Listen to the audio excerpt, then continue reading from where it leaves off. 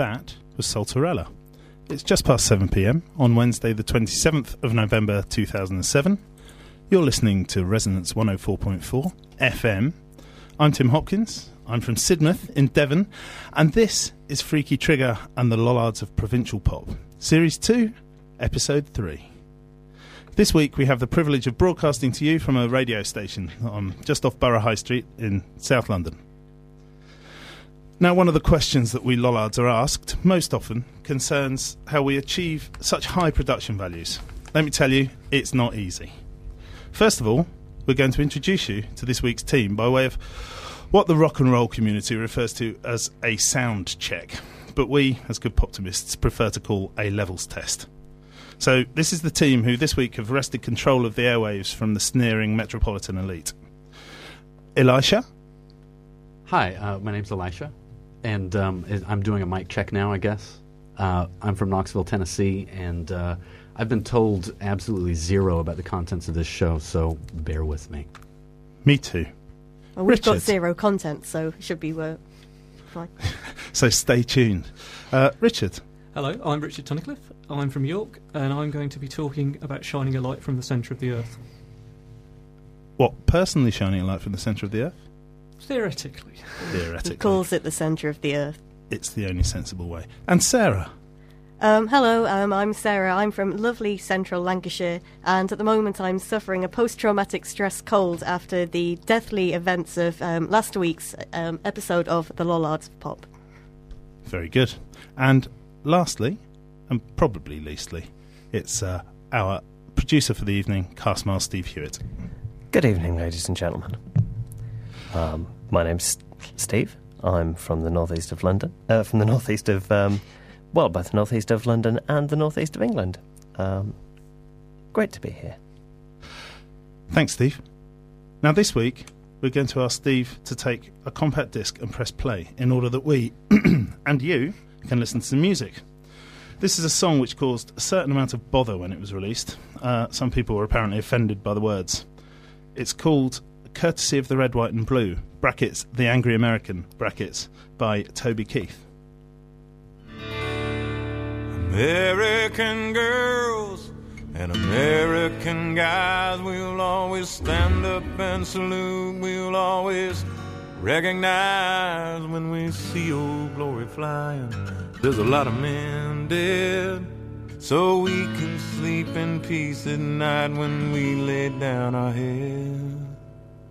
My daddy served in the army, where he lost his right eye, but he flew a flag out in our yard till the day that he died. He wanted my mother, my brother, my sister and me to grow up and live happy in the land of the free. Now this nation that I love is falling under attack. A mighty sucker punch came flying in from somewhere in the back.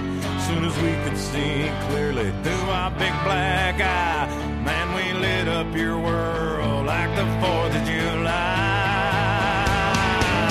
Hey, Uncle Sam, put your name at the top of his list, and the Statue of Liberty started shaking her fist, and the eagle will fly, and it's gonna be here when you hear Mother Freedom start ringing her bell, and it'll feel like the whole world is raining down on you.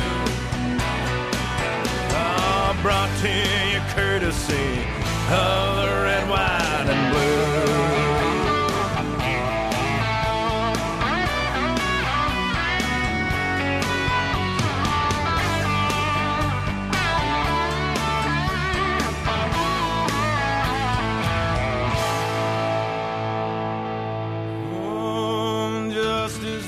Served and the battle will rage. This big dog will fight when you rattle his cage, and you'll be sorry that you mess with the U.S. of A.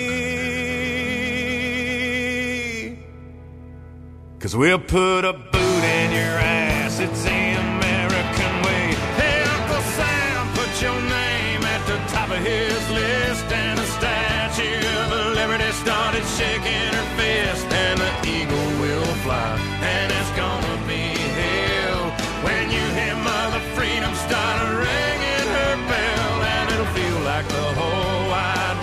is raining down on you. Now brought to you courtesy of the red, white, and blue.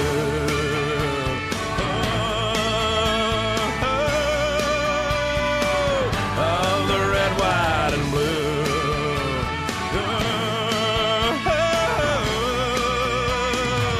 Of my red, white, and blue.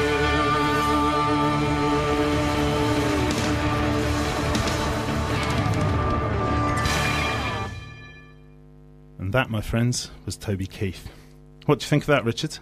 Well, it's certainly stirring. I'll give it that. I like the bells, but the sentiment's not exactly the most lovely one. I think you mean the clanging chimes of doom. Well, yes. I think that was Mother Freedom starting to ring her bell, actually. Oh, of course. Eli, you're the only American in the room. Did you feel your heart swell with patriotic pride? No, that patriotic feeling of revenge that a lot of people in New York and all over the United States felt right after September 11th has faded a lot, and the feelings that surrounded everybody have faded a lot. But I got to say, the sentiment of that song, if you listen to it, it's very specific. It's a very specific song about revenge on very specific people, and I think most everybody that I knew, whether they wanted to or not, had those feelings at the time. The other song that I remember that came out from that time was Mystical. I can't remember. Bumping Me Against the Wall, I think was the name of it. Don't know that one. Yeah, he says, if you got to get in touch with me, call me. Don't send me no letters, because all the anthrax letters that were going around afterwards. Nice. People give Toby Keith a hard time for that song, but I really think it's just a very sincere, very personal kind of, feeling of just being shocked and confused and wanting revenge, and it's unfortunate the way that natural emotion that I think that a lot of people had has been exploited since then, and it puts him in a bad light. I got into an argument in a bar in Chicago the other week about this, about Toby. I'm a major league Toby booster. I really like Toby Keith. I love his work. And I was talking to some, prissy metropolitan from New York City, and he was saying he trotted out the line that Toby was a flat out racist, and this song is the evidence that people use for that accusation. I think Toby's a much more nuanced songwriter than that, but. I thought you were going to say nuanced racist. No, yeah, his racism is much. No, I don't believe Toby Keith is a racist, but nevertheless, I largely speaking find somewhat repugnant the sentiment of the lyrics of that song. But I must say, I adore listening to it. Well, I find repugnant the sentiments behind, the hero of Kill Bill. She does horrible things to people, but the movie shows you that those sentiments come from a place that you can kind of understand, I guess. But he's Toby Keith is known even to most Americans. I don't know most, but quite a few Americans for that song, because it was so big, and they don't realize that he has a lot of other songs, and a lot of them are really good. Yeah, and that one's great too. Anyway, that was Toby. I hope you all enjoyed it. This week I've been reading about a fellow called Ralph Rumney. He was the son of the Vicar of Wakefield, funnily enough. He was a painter, amongst other things, and he was the only English founder member of the much vaunted Situationist International, although he actually found himself expelled from the Situationist International quite early on for failing to hand in his psychogeography homework. Splitter. Oh no, he was expelled. He just handed his homework in late and they expelled him, which was a bit mean, particularly for, Take Your Dreams for Reality style anarchist set. But, it's not for me to judge the ways of the Situationist International. My favourite bits of his work involve a series of images which are rubber stamped with the legend, "The map is not the territory," which he was one of the architects of the Situationist idea of the drift, where you freed yourself from the map and found interesting stuff by drifting, mostly interesting stuff about yourself. Sometimes, though, it seems that the map is the territory. And I think Richard's been thinking about maps. I have been thinking about maps, indeed, particularly about the politics of maps, which is kind of an obvious subject, really, but it's one that didn't really get much kind of play in the popular imagination until the kind of 70s. Until then, everyone pretty much grew up with the Mercator projection on their classroom wall in different sorts, and Greenland being very big at the top of it. The Mercator projection is the really standard map that we're all used to seeing, kind of oblong. For those of you at home, I'm now holding up a copy of this in the studio. Sorry, a copy of what? The Mercator world map. The Mercator projection. Yeah. And that is, to me, that looks like the kind of normal The map that we're all used to. Well, actually, as a slight diversion, I have a question for you about this. Because I've been led to believe that in American schools, this version, which actually, instead of the normal one, which has America very much on the left-hand side, Asia on the right, and Europe sort of in the middle, this one has America right in the middle. Well, sure, it makes it easier to find. It also has the slight defect of splitting Asia right down the middle, so it looks like two separate continents. It's a seldom used part of the map, in American schools there. Yeah, I reckon Toby used it when thinking about his song. Anyway, quite like it. Anyway, so that kind of was the standard, and not for any particular reason, apart from the fact it's useful for sailors, because bearings on the map are straight lines, and the publishers made loads of charts for sailors, and so when they were making school maps, they made a big rectangular map which followed this pattern. This annoyed loads of cartographers, but who cares? They're about there to be cartographers? annoyed. Well, yeah, I mean, no one really paid any What attention doesn't to them. annoy cartographers? Cheese. I think we're about to find out. Well, what happened? Can you in- pass me the Mercator projection, I please? certainly can. I'd like to have a look. It's You were not a gonna ask for some particularly. cheese. It's not a particularly good one. Thank you. Anyway, what happened was in the late 60s, a guy called Arno Peters, who was German, and this is important later on, so remember that, came up, or so he claimed, with a wonderfully new original projection of the world, which I am now holding up in the studio so everyone can see. And basically, what this did, instead of the Mercator projection, which basically... Which I'm holding up to you right now. Yeah, which ends up distorting areas at the pole. I mean, the classic problem with it is... It looks very squashed to me. It looks elongated, doesn't it, north to south? It's your compared to aspect your ratio, classic. mate. Yeah. Well, So America's long and thin as opposed I to mean, being what fat. happened with the Mercator projection was the areas got very big at the top and the bottom of the map, and so this made like Greenland look the size of South America. Greenland's quite big, but it's not really quite that big. So anyway, Peters turns up and says, what I shall do, I shall make my map have equal areas on it. Which, So you're saying that the area, a square metre in Greenland would be the same as a square metre in Sudan On this and- map. On this map. Yeah. But obviously... In the world, a square metre in Greenland is the same as a square metre in Sudan. Let's just be clear. Yeah, right. Well, I hope so. Yeah. I'm not going to get into that. Oh, well, is that like heavy geography or something? Well, I think it might be heavy maths. General relativity. Anyway. But is this what the shape of the continents don't actually look like that, do they? Well, no. I mean, this is the problem. I mean, one thing the Mercator map does do is that it does actually make everything look roughly the right shape. In fact, one of its properties is that at each point on the map, it's actually got the same scale in all directions, so it's not distorting the shapes. Obviously, with something as big as Greenland, this is only on the microscope, it does actually distort. The underlying problem here, obviously, is that it's an oblong. We're looking at an oblong presentation of something which is a globe. Yes. And if you've ever tried to wrap up a spherical Christmas present in a piece of wrapping paper, you've got a bit of a problem. It's all wrinkly. It doesn't quite fit. Yeah. Sorry, I should have put that at the beginning. That's okay. That's kind of one of the key points, really. Anyway, Peters turned up with this, and not only did he say this is a much better projection because it preserves area, it also basically gets around another perceived problem with the Mercator map, which most people hadn't really thought about before, I suspect, which was that the North, in particular Europe and North America, look much bigger than Africa. And basically this is really bad because it draws attention away from most of the population centres of the world where actually most people live, and so on. It's a northernist. It's a northernist map. Or the Mercator one was. The Mercator and the one, yeah. Peters one is Well, correcting this. that was what he claimed. He also made several claims about this being the first equal area projection, and that no one had ever paid any attention to this issue before. Now, he actually, because of the political climate in the early 70s and the fact that people were actually being very conscious about Western bias, everyone got picked up on this and went, hurrah, this man has corrected all these problems on the map.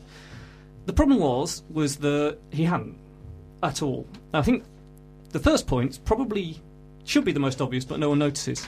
North is still at the top of this map. Hello. but Rick, that's where north goes. But why? Because it's north. But why? Why should North be at the top of the map? Because South is at the bottom. But Well, indeed, but why not? There's I mean, no that- reason for it to be. So turn it upside down. Why not? What's wrong with Well, that? indeed. But it's never shown that way. It's always shown so that North is at the top. How about sideways? Well, indeed. In fact, actually, most maps before the Renaissance were actually drawn, but European maps were drawn facing east, so Jerusalem would be at the top. Oh, okay. So, because that was what they regarded as an important. So you can This see is clearly even at that an point, out-of-date approach to map making. Is the United States should be at the top, really. Well, I mean, you could do that. There's nothing to stop you from doing it. It's just convention that it's done this way. But this Peter saying all this stuff really got on the wick of a load of cartographers. Cartographers. Again. We can see who the Always. villains Getting of this very story are. annoyed, basically. And they ended up getting so upset about the whole thing that in the mid-'80s, 7 American Geographical Societies actually issued a kind of edict requesting that rectangular maps were no longer used because they Hardcore. were so distorting of the world.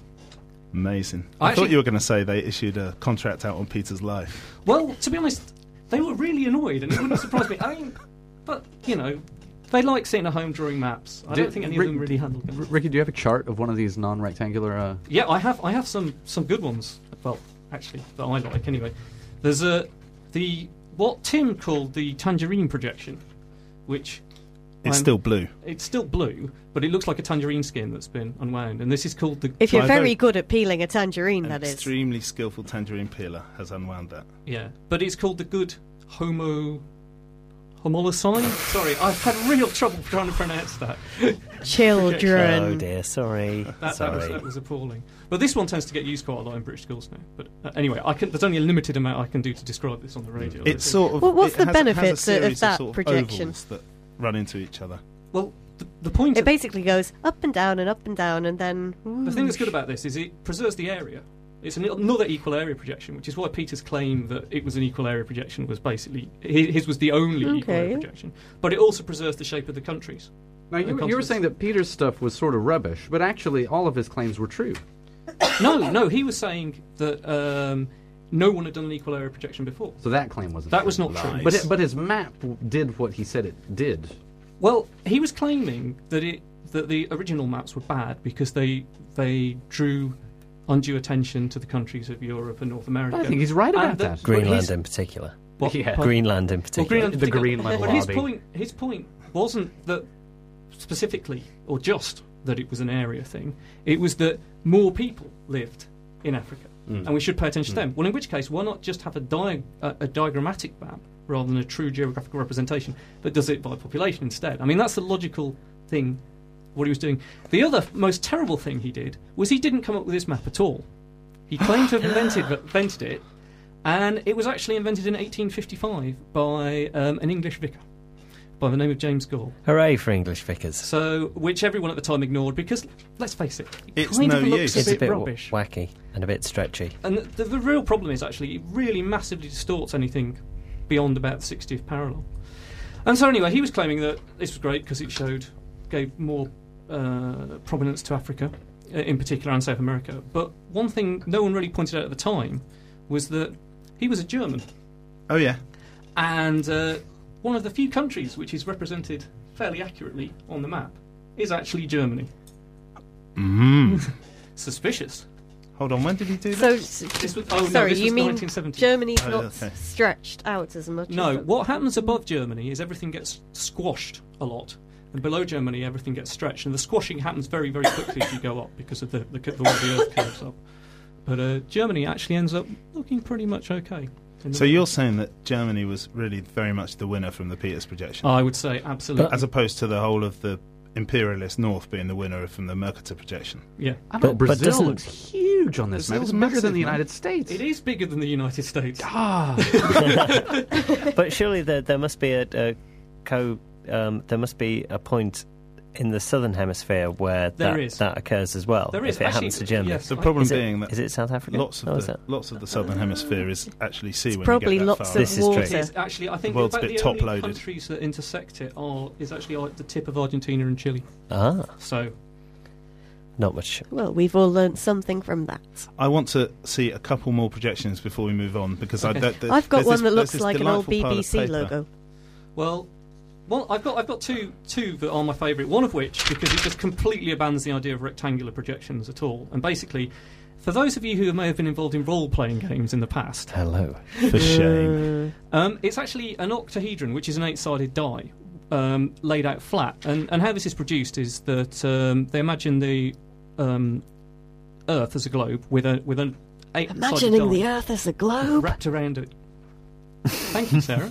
Role And players. with a light in the middle, and basically as though it's the continents are casting shadows on the dice, and you actually end up with a really lovely kind of butterfly-shaped map when it's all spread Richard out. says The hippies butterfly. do. I say Batwing T-shirt. That's what it looks like to me. It looks like a T-shirt laid Oh, it out does. flat, like it's been hung up by the top of the Yeah, just around the neck there on the line. That's Look- what it looks like to me. Like Kate Bush is doing a washing. A bit like Kate Bush is doing a washing. And finally, There's a thought to conjure with. Finally, chaps. I've got this sitting in front of me, and it's quite difficult to actually believe it is a genuine mathematical projection of the Earth, because what you end up with is a nice heart shape, A lovely heart. which is called the Warner projection, and it's the little cleft of the hearts between the Russia and Alaska, As it should be. and then it curves all the way around with a nice point at the bottom in Antarctica. Lovely. It's lovely. But you could put that little cleft anywhere you wanted. You could. I mean, it's just arbitrary. It is entirely, it's I mean, arbitrary. I mean, But that's quite aesthetically appealing if you're very twee, isn't it? I'm enormously twee, and it's my favourite. Well done, Tim. I want to know who objects to Greenland being really big. I really like the idea that Greenland's really big and nobody lives on it. Well, some people do. Well, Just- yeah, but not very many. No, it's true. I mean, obviously the Danes like it being very, very big. But sadly, I haven't been able to find any evidence of Mercator being in any way connected with Denmark. And he was Dutch, basically. So he didn't have any interest in that. Unless it was to make the Spanish Empire look really tiny in comparison. Which your Dutch might very well be Exactly, quite keen on, 'cause having emerged from same. Yes. Sort of. Yeah, but they had their Pretty much. they had their problems Yeah. of being Yeah, ruled yeah. from Spain. Yes. I think that's historically accurate. I read a book Well done. Well once. Okay. I think it's probably time we stop talking about things that people can't see. I think Richard will almost certainly be posting up some links to these these protections on freakytrigger.co.uk over the course of the next couple of days. I know we always promise to do that stuff, and we sometimes don't manage it, but what was that website again, Tim? that was freakytrigger.co.uk. That's where we all live. All right. Now, Richard, if you ask Steve nicely, I think he'll play another record. Do you want to say something about it before we listen to it? Or Yeah. would you like to say something about it after we listen to it? I shall say something before, if Okay. everyone's not sick of my voice yet. This song is by the Dirty Projectors, and it's called Depression, and it's a cover of a Black Flag song done in a very, very strange way. I'm not even sure how much I like this, but I'm quite impressed by the fact they've at least tried to do a Black Flag song in a sort of Afro-poppy style, I never really liked Black Flag very much. Didn't like Afro-pop very much when I was listening to John Peel in the late 80s, but I think this kind of works.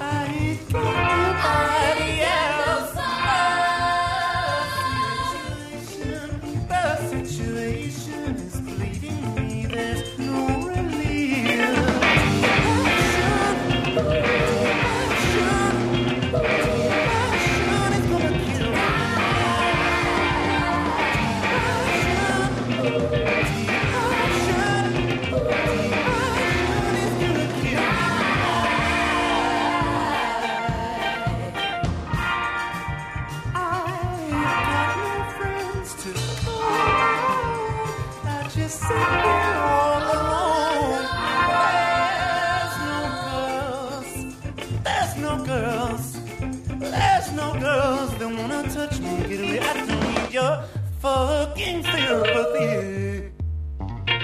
Depression is gonna kill you.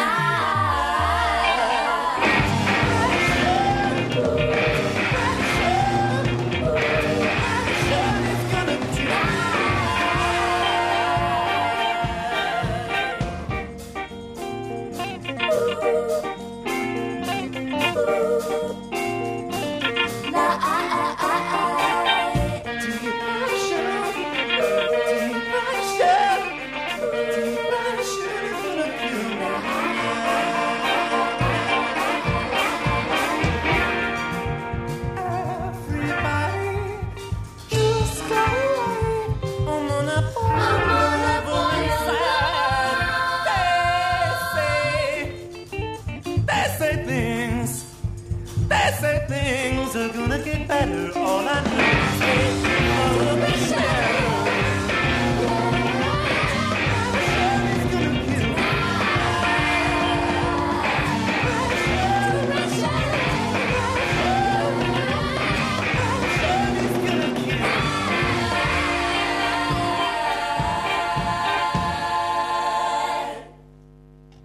God dear, what an old racket. Oh, no, I didn't like that one at all. I'm quite pleased I didn't like it, because... I said you wouldn't. You did say I wouldn't. You did say I wouldn't. You promised me I wouldn't. Eli liked it, though. He was dancing around the studio to that. Yeah. What's wrong with it? It just sounded like a load of old pots and pans to me. Yeah. Dude, this is Resonance. Oh, yeah, good point. Anyway, it's nice to be able to play music again after last week's No Music Day. One of the things that happened last week was we got a lot of complaints, which is to say none, that people were scared that we'd actually killed Tanya Heeden, our favourite resident music hater at I'll talk Freaky more Trigger. about the effects of that later. I'm pleased to say that Tanya is alive and unwell, and by way of proving it, we've invited her back for some more nuanced critiques on compact disc. Surprisingly, you'll find that I rather approve of your average Joe dating a pop star. The reason is simple. The more time he or she spends doting on their new love, the less time they'll have to commit their atrocities of sound upon the world. Nevertheless, there are a number of hints and dangers which should be highlighted before you dip your wick in the musician's wax. Hint 1 is very much one of personal safety. If a pop star asks you to go down to the river with him, do not go. For some reason, if a pop star feels that a relationship is not going well, they're usually presented with two options. Option 1 is to wait to be dumped by their partner and write a dirgy album about it, hello Damon Albarn. Option 2, however, is the slightly more unusual act of taking them down to a river and murdering them, and then writing a plaintive song about it, asking their audience for forgiveness. Neil Young, PJ Harvey and Bruce Springsteen have all owned up to Riverside murders.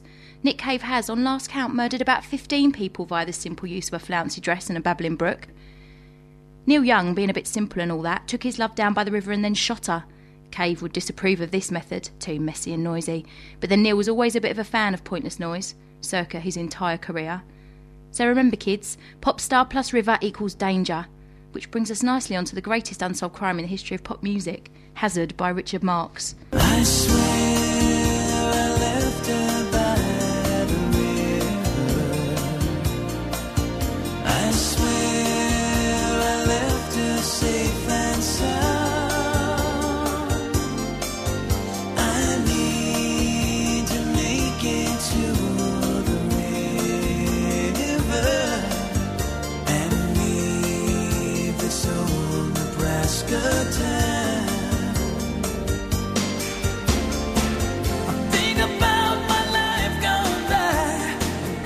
The only reason that this murder was never solved, and the least amusingly named of the Marx brothers was left to go scot-free, was that the police in Hazard County were never all that bright. That's a river he's left her by. You know, the pop star's choice place of murderage. I cannot see a court of law where Richard up the proletariat Marx would not go down. I guess it was just beyond Roscoe P. Coltrane's brain power to see it. That's what happens when you grow up in a southern state and your brain is addled by listening to George fucking Jones all the fucking time. As an aside, would you move to a town called Hazard? You got to say the clues in the question. Oh, Tanya, there was no need for that, was there? Now, we, around the table today, may all hail from Zone 7, which the uninitiated may need to know is that zone of London which begins at Essex and extends around the world to somewhere around sort of Twickenham way. But we all live up London now, and we can sophisticate it up with the cosmopolitans as good as anyone. I know that Sarah has been thinking about people who hail from more unrecognised parts of the world. But also, before we get onto that, we get a special Sarah quiz. Is that right, Sarah? Yes, why that's right, Tim. After the joy of last week's somewhat distracting from Tanya's supposed corpse lying on the floor, guess the fatality, I thought that we'd do another similar quiz. Whilst I was trying to get over the trauma that I'd experienced from Tanya's supposed murderization, I decided that I'd go and travel the globe and go and see some sort of sporting events. Unfortunately, I hate sport and think it's all rubbish apart from ice skating, gym, and synchronised swimming. So I just went into stadiums and saw what happened. And but what I enjoyed was the sing-along they had to some sort of national song at the beginning of the events. I thought, well, maybe I could record these and I could let our listeners hear them. So what we're going to do with this quiz is we're going to have a brief snippet that I recorded with my trusty dictaphone whilst I was witnessing these events. I'm going to see if you know what country the song belongs to, and if you can guess what event I was at the time. Steve, if you can play the first recording. Okay.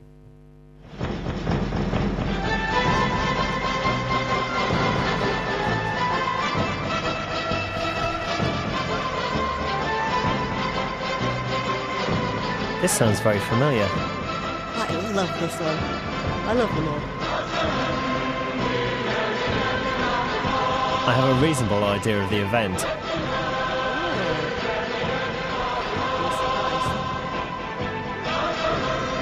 Unfortunately, I didn't manage to record the best bit of this one, which was the... Stand up! Stand up! What was the lady saying? Stand up! Stand up! Oh dear. Man, I got So no that's- idea. Was that like somewhere a long way, like Oklahoma?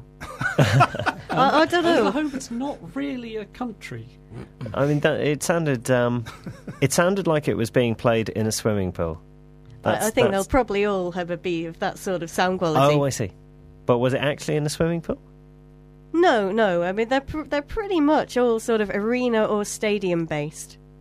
Ice rink? That's really good acoustic. I'm afraid I have. You're right. No, idea. unfortunately not. Is it possibly Ukrainian? Ukrainian? Yeah, Ukrainian. Not the Ukraine. Anybody else have any idea what country may have produced this? I think we're all outdated. I'm just confused because the whole tune sounded like a cut-up version of sort of Glory, Glory, Hallelujah. But that doesn't really help me any. And well, in that case, I'll reveal that this was from the 2005 National Games in Nanjing. That was March of the Volunteers, the official Chinese anthem since 2004. Oh, well, there you go, you see. Hold on, they No wonder we changed their didn't recognise national it. anthem in 2004. Well, no, that was when it was adopted as the official one instead of being, it's sort of the official one, but there aren't about 60 million articles saying so. Where have you been doing your research? Research? What research? This is Okay, all I'm original sorry. research, you know. Yes, of course. Precisely. Hey, you never accused Rick of any of that sort of thing. He had When he was- pictures. Evidence. Yeah. Listeners, by that sort of thing, I think there is an unspoken accusation that perhaps some of the people around the studio today have been using Wikipedia. Do you want me to continue? Yes, I do. please, Sarah. Sorry, I didn't mean to insult you quite that badly. Well, Shall- I haven't got much more to say, so you might as well just play the next one. More anthems, please. Ooh, this is familiar. Listen to that, do it.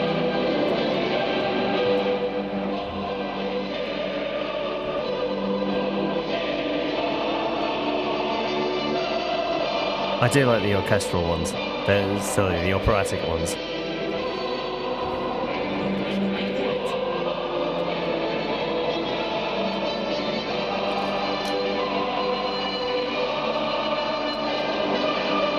It's a bit complicated. Yeah, it's also quite short as well, so that's probably about our lot on that one.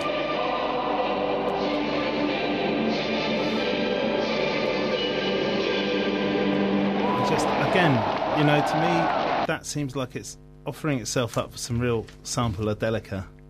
I thought it said like a release on Cranky or something. There's all the echo. It's good.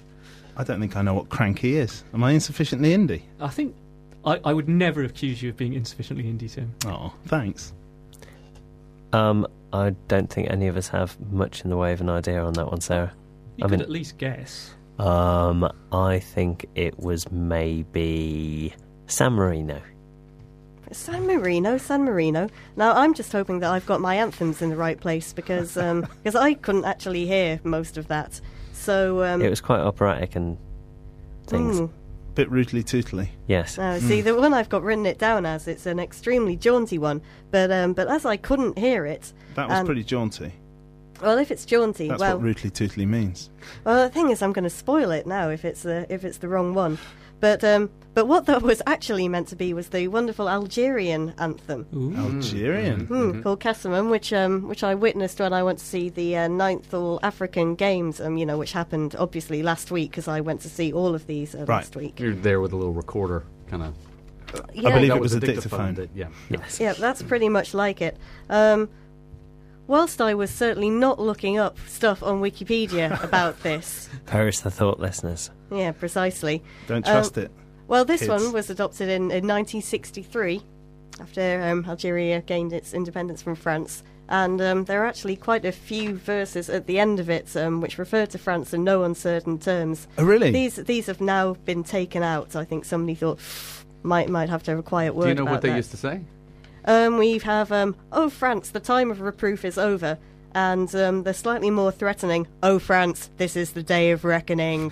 Uh-oh. Oh, blimey. Now, however, that might not have been the Algerian anthem because I couldn't hear it. Maybe we should move on to the next one. This is Algeria. Oh, no! noes! It's all gone horribly wrong. Flipping good, though. Unless you're French, What is obviously. it? Sometimes I think that I should have written these down properly. This is I'll let like- you know when it gets to this the is like a verse. dub version, isn't it? Well, it's like... It does sound like Well, there's something- vocals somewhere. Listeners, we're having to share our headphones in the studio. So we can hear the joys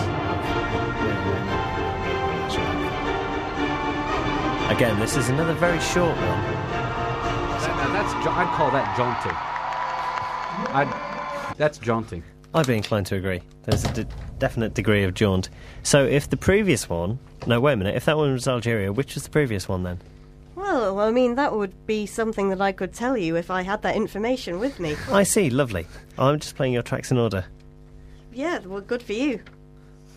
I fear the We've lost the gaps this in our- somewhat. the gaps in our planning may be Maybe coming starting to the fore. to show a little. But Well, I mentioned I've been feverish all day, so it's nice just be to lucky that it's I'm nice to alive. expose the means of production. Very much so. Shall we Absolutely. maybe move on to track Perhaps. 4 and see what happens there? Yes, let's listen to one last anthem, shall we? Oh, this is very quiet, this one. Oh, no, wait a minute. Let's come back there. This is just like all the other ones. We've been listening to the same track each time. It's like a giant Rorschach test.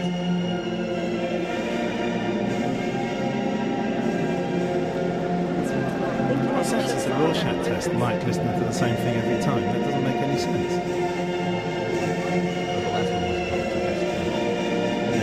You sped it up on the dictaphone. And that's about all we've got of that one. Hooray! There's some cheering from some people. Oh, it's stopped now. Well, I'm sad to hear that you couldn't hear the vocals on one of my favourite ones, which is the Algerian one, whichever one that was. Anyway, I think we'll just quickly skip on to this one. That one should have been the Polish anthem, which contains a dig at the Swedish and is also apparently formally known as Poland is not yet perished, which I think is a bit fatalistic. Well, it did sort of have serious perishing going Yeah, on. there was a degree of perishing. Yeah, but it's not yet You perished. don't really want to But incorporate it- that in your come on. anthem. You don't want to Well, say it's not that's- yet perished. Right? No, but the U.S. anthem incorporates the exact same sentiment. There's the line about, I think it's probably common in anthems. There's a line about, and our flag was still there. We looked and on daybreak, and it's- there was the flag. We hadn't perished yet. But Poland but- did but- actually properly go away for a bit. maybe this anthem dates from then if it's so anti-Swedish, because the Poles haven't had any beef with the Swedes for a very, very long time. That's a good point. If it was like Russians and Germans, then that would be... Yes. I'm very excited by the prospect that there are national anthems all around the world which contain vicious digs at other nations, and that's something that I think merits further research as time goes on. I think it's probably time, however, to move on from anthems and play a record. Sarah's got a record for us to listen to. Sorry, Sarah, can I just check that it's track 5 that is your song on this CD? Well, it'll be one which doesn't sound like it was recorded underwater. Okay, it's also 4 and a bit minutes long, so I'm guessing it probably is. Yeah, that sounds about right. And I picked this record because when I was listening to the Polish national anthem, it was at a women's volleyball championships, and this song also happens to be the theme tune to the World Volleyball Championships being held in Japan. This is out now, and it is by Heisei Jump. Unless it's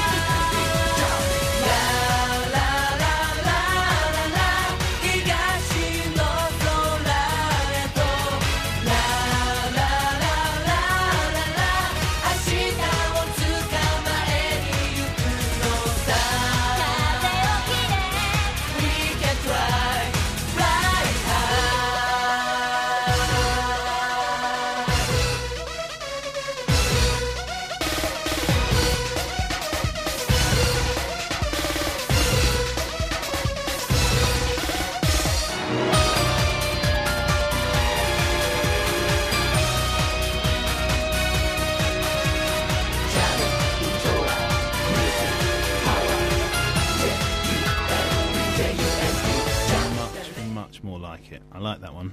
Remind me what that was, Sarah? That was Ultra Music Power by Heisei Jump, and the jump stands for Johnny's Ultra Music Power, which I think is pretty awesome. That is pretty great. The band have only just recently debuted, and they used to be in bands called Heisei 7 and JJ Express before that, but you don't care. The important thing to know is that there's 2 subgroups within Heisei Jump. Great news for all our listeners. Indeed. There's to whom I apologise greatly for the anthem mess-up. Particularly our Filipino listeners who may or may not have heard their national anthem. And the Algerian listeners and the Polish listeners and our one listener. Anyway, 2 subgroups in Heisei Jump. There's the older boys who are 16, 17, ancients. They're legal. Yeah, well, okay. They shouldn't be. And then you've got 5 younger members who are about 13 or 14. Oh no, the shame. And they're called Heisei Best, which stands for Boys Excellent Select Team, which I think is it's just wonderful, isn't Say it? things, Eli. Don't just sit there laughing. I think Eli's just completely overcome now. He's lost it. Yeah, I think Boys he has. Excellent Select Team. So Sarah, did these people form especially to do the theme song for the volleyball? Well, they formed this Heisei Jump unit to release this single, and also my other favourite band, News. I think their first single was actually for the World Volleyball Tournaments in 2003. Do you know what? I think it may be time to move on from teenage boys and ladies volleyball. Never. What?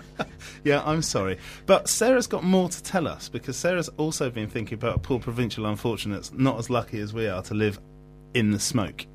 Is that right, Sarah? Oh yeah, well that's true. Something that I witnessed quite a lot when I was back in the provinces were shambling, aimless country bumpkins. Everywhere, all Why the did time. you put on a southwestern accent to say that? It's not fair. Was that a southwestern accent? You definitely went country bumpkins. I've spent too much time around you, Tim Tim. But I thought that I think about what's the stereotype of a bumpkin? What does it mean when you're a bumpkin? How does that differentiate from just being a common old garden tramp? Smocks. See, I wasn't so sure whether a smock was essential to be a bumpkin or not, because I think What's the question you're asking? Is that the difference between a bumpkin and a tramp? what does it take to be a bumpkin? Well, What's your special qualities? to be And a do you little- know what one is? to Because just all you I've get- read that in American they're called hillbillies. Or hayseeds, maybe. a bumpkin connotes somebody who's simple, just a little simple, a little dumb. What's a hillbilly then? A hillbilly is just somebody who lives in the hills, just somebody who What? you That know, doesn't who make it. hunts for bear and just lives in the hills. Well, sort And of they- like a wild man of the mountains. And hillbillies can often be very, very clever. Like in the Jack tales, for instance, that Jack and the Beanstalk and That's things like that. mostly fiction, I think, Eli. Right. But those stories were made up, not by people who lived in the metropole, but by people who lived in those hills. So you're saying a really and they're- clever bloke made up a story about a really tall beanstalk that went to the sky and had a giant in the clouds. Well, Also, are these not- the stories celebrate the perhaps fictional or not clever quality to dudes who live out in the mountains. Also, Those- this and wasn't swap their like this. Sorry, livestock this. for Sorry, beans. and by Yes, definition, as Tim says, this is- those guys can't be bumpkins this because is the bumpkins are man. dumb. But this is the man who sold his cow for some beans. Yeah, that's not very bright. It's either. not very bright, Dave. Anyway, I think in Sorry, this Sarah. country, No, they're tasty beans. I think in this country, bumpkin really just means a country person, doesn't it? It's somebody whose entire life has lived in the country and who really has a lack of cosmopolitan or indeed metropolitan focus. Mm-hmm. A certain Is lack that of fair? engagement with it Yeah, anyway. I mean, there's an element of the stupidity, I think. Yeah. but not necessarily. You could be an intelligent bumpkin, I guess. Yeah? Yeah. I mean, I think it's the metropolitan. Could a bumpkin hoodwink you? He wouldn't want to. He'd be more interested in tending your livestock. Yes. Anyway, I understand that you have some favourite bumpkins, Sarah. Give us a selection of your favourite bumpkins, why don't you? Well, I mean, I think we can go through it. We can discuss them and see whether we think they're bumpkins or not. I mean, Am I bumpkin or not? Nice. Oh, new super. feature coming to you on freakytrigger.co.uk. Certainly a dumb bumpkin. I think a good example of this is a poacher who pops up in an episode of Doctor Who. I knew that was going to come up. Did you? What do you think about the poachers in Doctor Who then? Are bumpkins Tell- so rare? Tell us about the poacher in Doctor Who before we discuss the poacher in Doctor Who. 'Cause I understand about Doctor Who and the young people, but Okay, well, a poacher in Doctor Who will usually stumble along, get his foot caught in a trap and then see an alien, or get his foot stuck in an alien, or fall off his bicycle or something, or he'll steal something and it turns out to be an alien, that sort of thing. so we're saying that And we're will saying, die. We're saying there's a Oh there's a yeah, good- we'll die within at least five the Doctor minutes. Who scriptwriters have used poachers as bumpkins as basically Certainly. bit parts Well, who introduce you to the story in what is little more than the tracking shot. Well, I think more as an easy victim. I think that people will sympathise with the poacher because they'll recognise his sort of bumpkin backgrounds and they'll have sympathy. But at the end of the day, he's a criminal. You see, I Deserves alien death. I would dispute that. I think the reason they choose country folk is like this is a sign of the metropolitan bias of the Doctor Who Exactly. writers, and they're assuming that they are expendable. Are you saying that they have an agenda of some sort? I am. Well, Have we seen suggesting any gently? sort of poacher-like characters in new Doctor Who controlled by the Cardiff metrosexuals? Well- I said metro. There were some country types in the episode with the scarecrows, as well as the scarecrows. Yeah, I mean, the scarecrows I can't really count as bumpkins, them being, I don't know, sort of zombie, alien, scary Yeah, business. Didn't one of the country folk get possessed by the aliens? Sort of rotund chap. With a Oh, gun. yeah, oh, but that. Wait a minute, that was Torchwood, wasn't it? No, that was Oh, proper sorry. Doctor. All right, you know what? I'm saying that they don't count as bumpkins because they're fictional characters, and therefore they can be classified as. Oh, and in that bumpkins case, if you like. really won't like the fact I've got Shrek on my list as well. Oh no, Shrek's blatantly a bumpkin because that's because he's Scottish and lives in the let's- country with a donkey, and is And all he- green and that. And he's an ogre. Green people, mostly bumpkins. You got a problem with donkeys, Tim? I haven't got a problem with donkeys. Why would I have a problem? Do you with have a donkeys? Because problem you're with from things that Devon. are green? I do have a problem with things that are green. Yes. Hey, up the sea. Sorry, Sarah, moving on. Who else have you got on your list? Oh, you want me to pick another one, do you? Yes, please. Yeah. Well. Shrek's in. Oh, Shrek's in. Okay. Well, then I thought I'd talk. I thought of some more people who I think are bumpkins, but there's something which elevates them above just being your regular dumb character. So they've got some sort of knowledge that you're not going to get if you haven't grown up in the country. And for some reason, I thought of Dickon from The Secret Garden. Bumpkin. Definitely a bumpkin, but he's the guy who saves the day in the end. He saves He's poor not old only Mary smart, Lennox. but he's also quite honourable. Is Dickon, as I recall? Yeah, indeed. I thought that's a big sort of bumpkin quality is supposed to be, your straightforward, plain talking, I'm very honest, yada yada yada. But it's always a sort of very down to earth quality that they have to them, which generally characterises your good bumpkins as opposed to your bad bumpkins, which I'll get onto later. Oh. Maybe it's time to move on to Bad Bumpkins now, actually. Okay, well, I'm not sure if he's a bad bumpkin or not, but I thought of the character of the Walker in the Darkest Rising book. Have we all spoilers. read this at all? No, maybe some people might want Yes. to be going to see I the think film. I think I They- did, but I think it was 30 years ago. Oh, be more literate, people. Some of us are older than others. Yes, some of us are also reading giant books on Italian football rather than... Tell us about the E.g. Walker. Well, I can't really without No, please, spoilerising carry it on. We have issued a spoiler warning. Turn off the radio. Wait, Yes. No, don't turn. Change out- the station. No, Step out Push of the the room for a button. moment. What does the Walker do? we first encounter him in a country setting where they think of him as the scary tramp guy that goes around. But as the story proceeds, he seems to become more and more evil, and then you realise his old origins, where he was a very honourable man, and he was sort of prided himself on that until a lady came along, a naughty lady. Always with the ladies. Yeah. What did this lady do? She made him evil. The lady made him evil? She sort of tempted him with her lady wiles. It'll happen, that. It does. I read a book. Turkish delight gets them every time. Yeah. I think that That's you, true. you The have kids in Narnia are flipping bumpkins. Oh, They're all no, hold on. bumpkins. Oh, no, They're no. posh suburban kids. The kids Yeah, in Narnia, too aren't right. they? Definitely not bumpkins. They're very confused by trees and snow and stuff. And I think they become And bumpkins when in lampposts. Narnia because they don't understand how Narnia works at all. Oh, I'm completely making this up. So, are you saying that a city person going to the country becomes a kind of city bumpkin? It's like bumpkinification is a. I think Oh, that's a nice. very interesting idea. I mean, I think that's the tenor of the City Slickers movies with Billy Crystal. Indeed. And also- Classics, every one.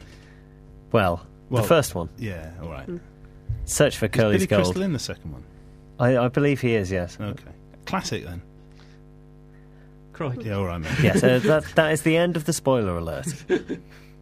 Okay, well, I don't really have many more bumpkins unless anyone can think of them, but I can tell you that I did look up the etymology of the word bumpkin, because if you split the word into its constituent parts, it does make you wonder.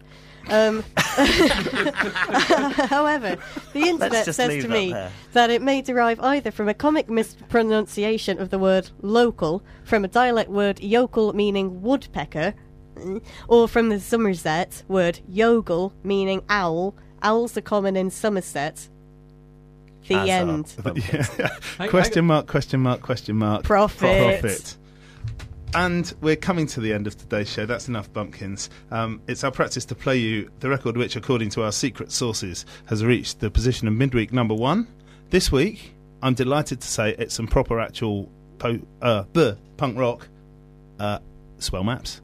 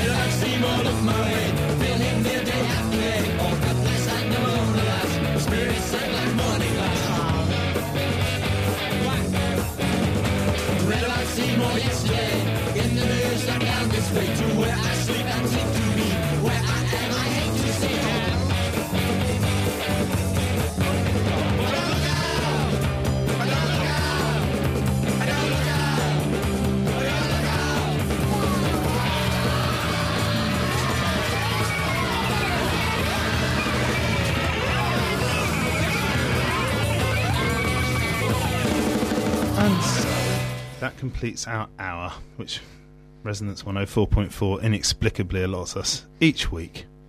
I want to thank very much this week's Lollards. I want to ask them to say cheerio to you all. Sarah? We allowed to speak? You're Yes. allowed to speak. I'm very sorry, everybody. I don't think you've got anything to be sorry for. No.